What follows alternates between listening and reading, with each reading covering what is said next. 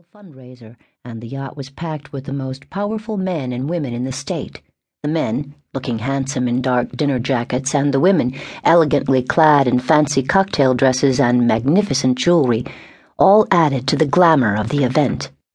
Brandon Taylor, the stately managing partner of Taylor, Dennison and Evans, the law firm at which Ryan recently had been named a partner, was making his way around the deck, shaking hands and stroking egos.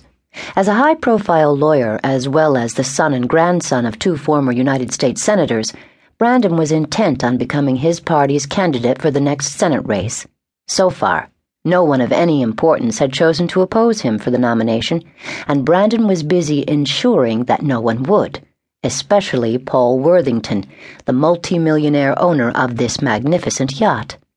Rebecca tossed back her head of red hair, which cascaded over her shoulders in a mass of curls, and nudged closer to Ryan. "I love you," he whispered in her ear, his breath warm against her cheek. "I love you too," she murmured. When the music stopped, Ryan pulled away and immediately began to glance around.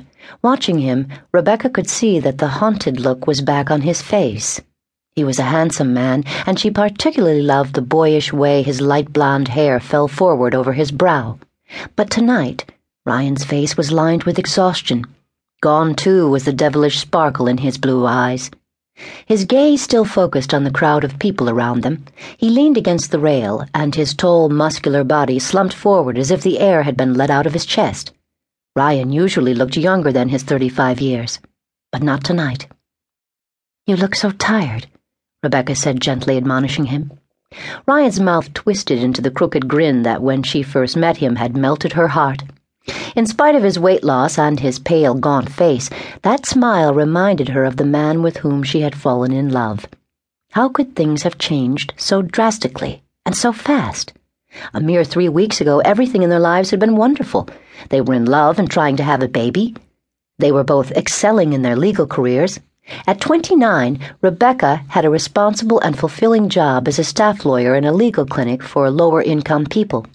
Ryan's lifelong passion had been politics, and he'd been thrilled when recently Brandon Taylor had asked him to join his campaign staff. Rebecca and Ryan were often amused by the fact that their only arguments were not about the differences in their religions, which didn't seem to pose a problem, but about politics. She was a Democrat, while he was a Republican. Then something had happened. Without warning, she had begun to live in a nightmare. Memories of the last several weeks came crashing into her head. The nights Ryan hadn't been able to sleep, his almost hostile silences, his moodiness, the abrupt flashes of temper. It was clear to Rebecca that he was deeply troubled, yet he told her virtually nothing, insisting that what was bothering him was work-related and therefore confidential. She'd sensed that wasn't completely true.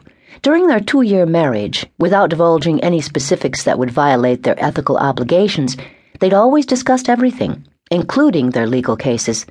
Besides, his eyes gave him away. He was hiding something from her. Well, if she was going to help him, she had to find out what it was.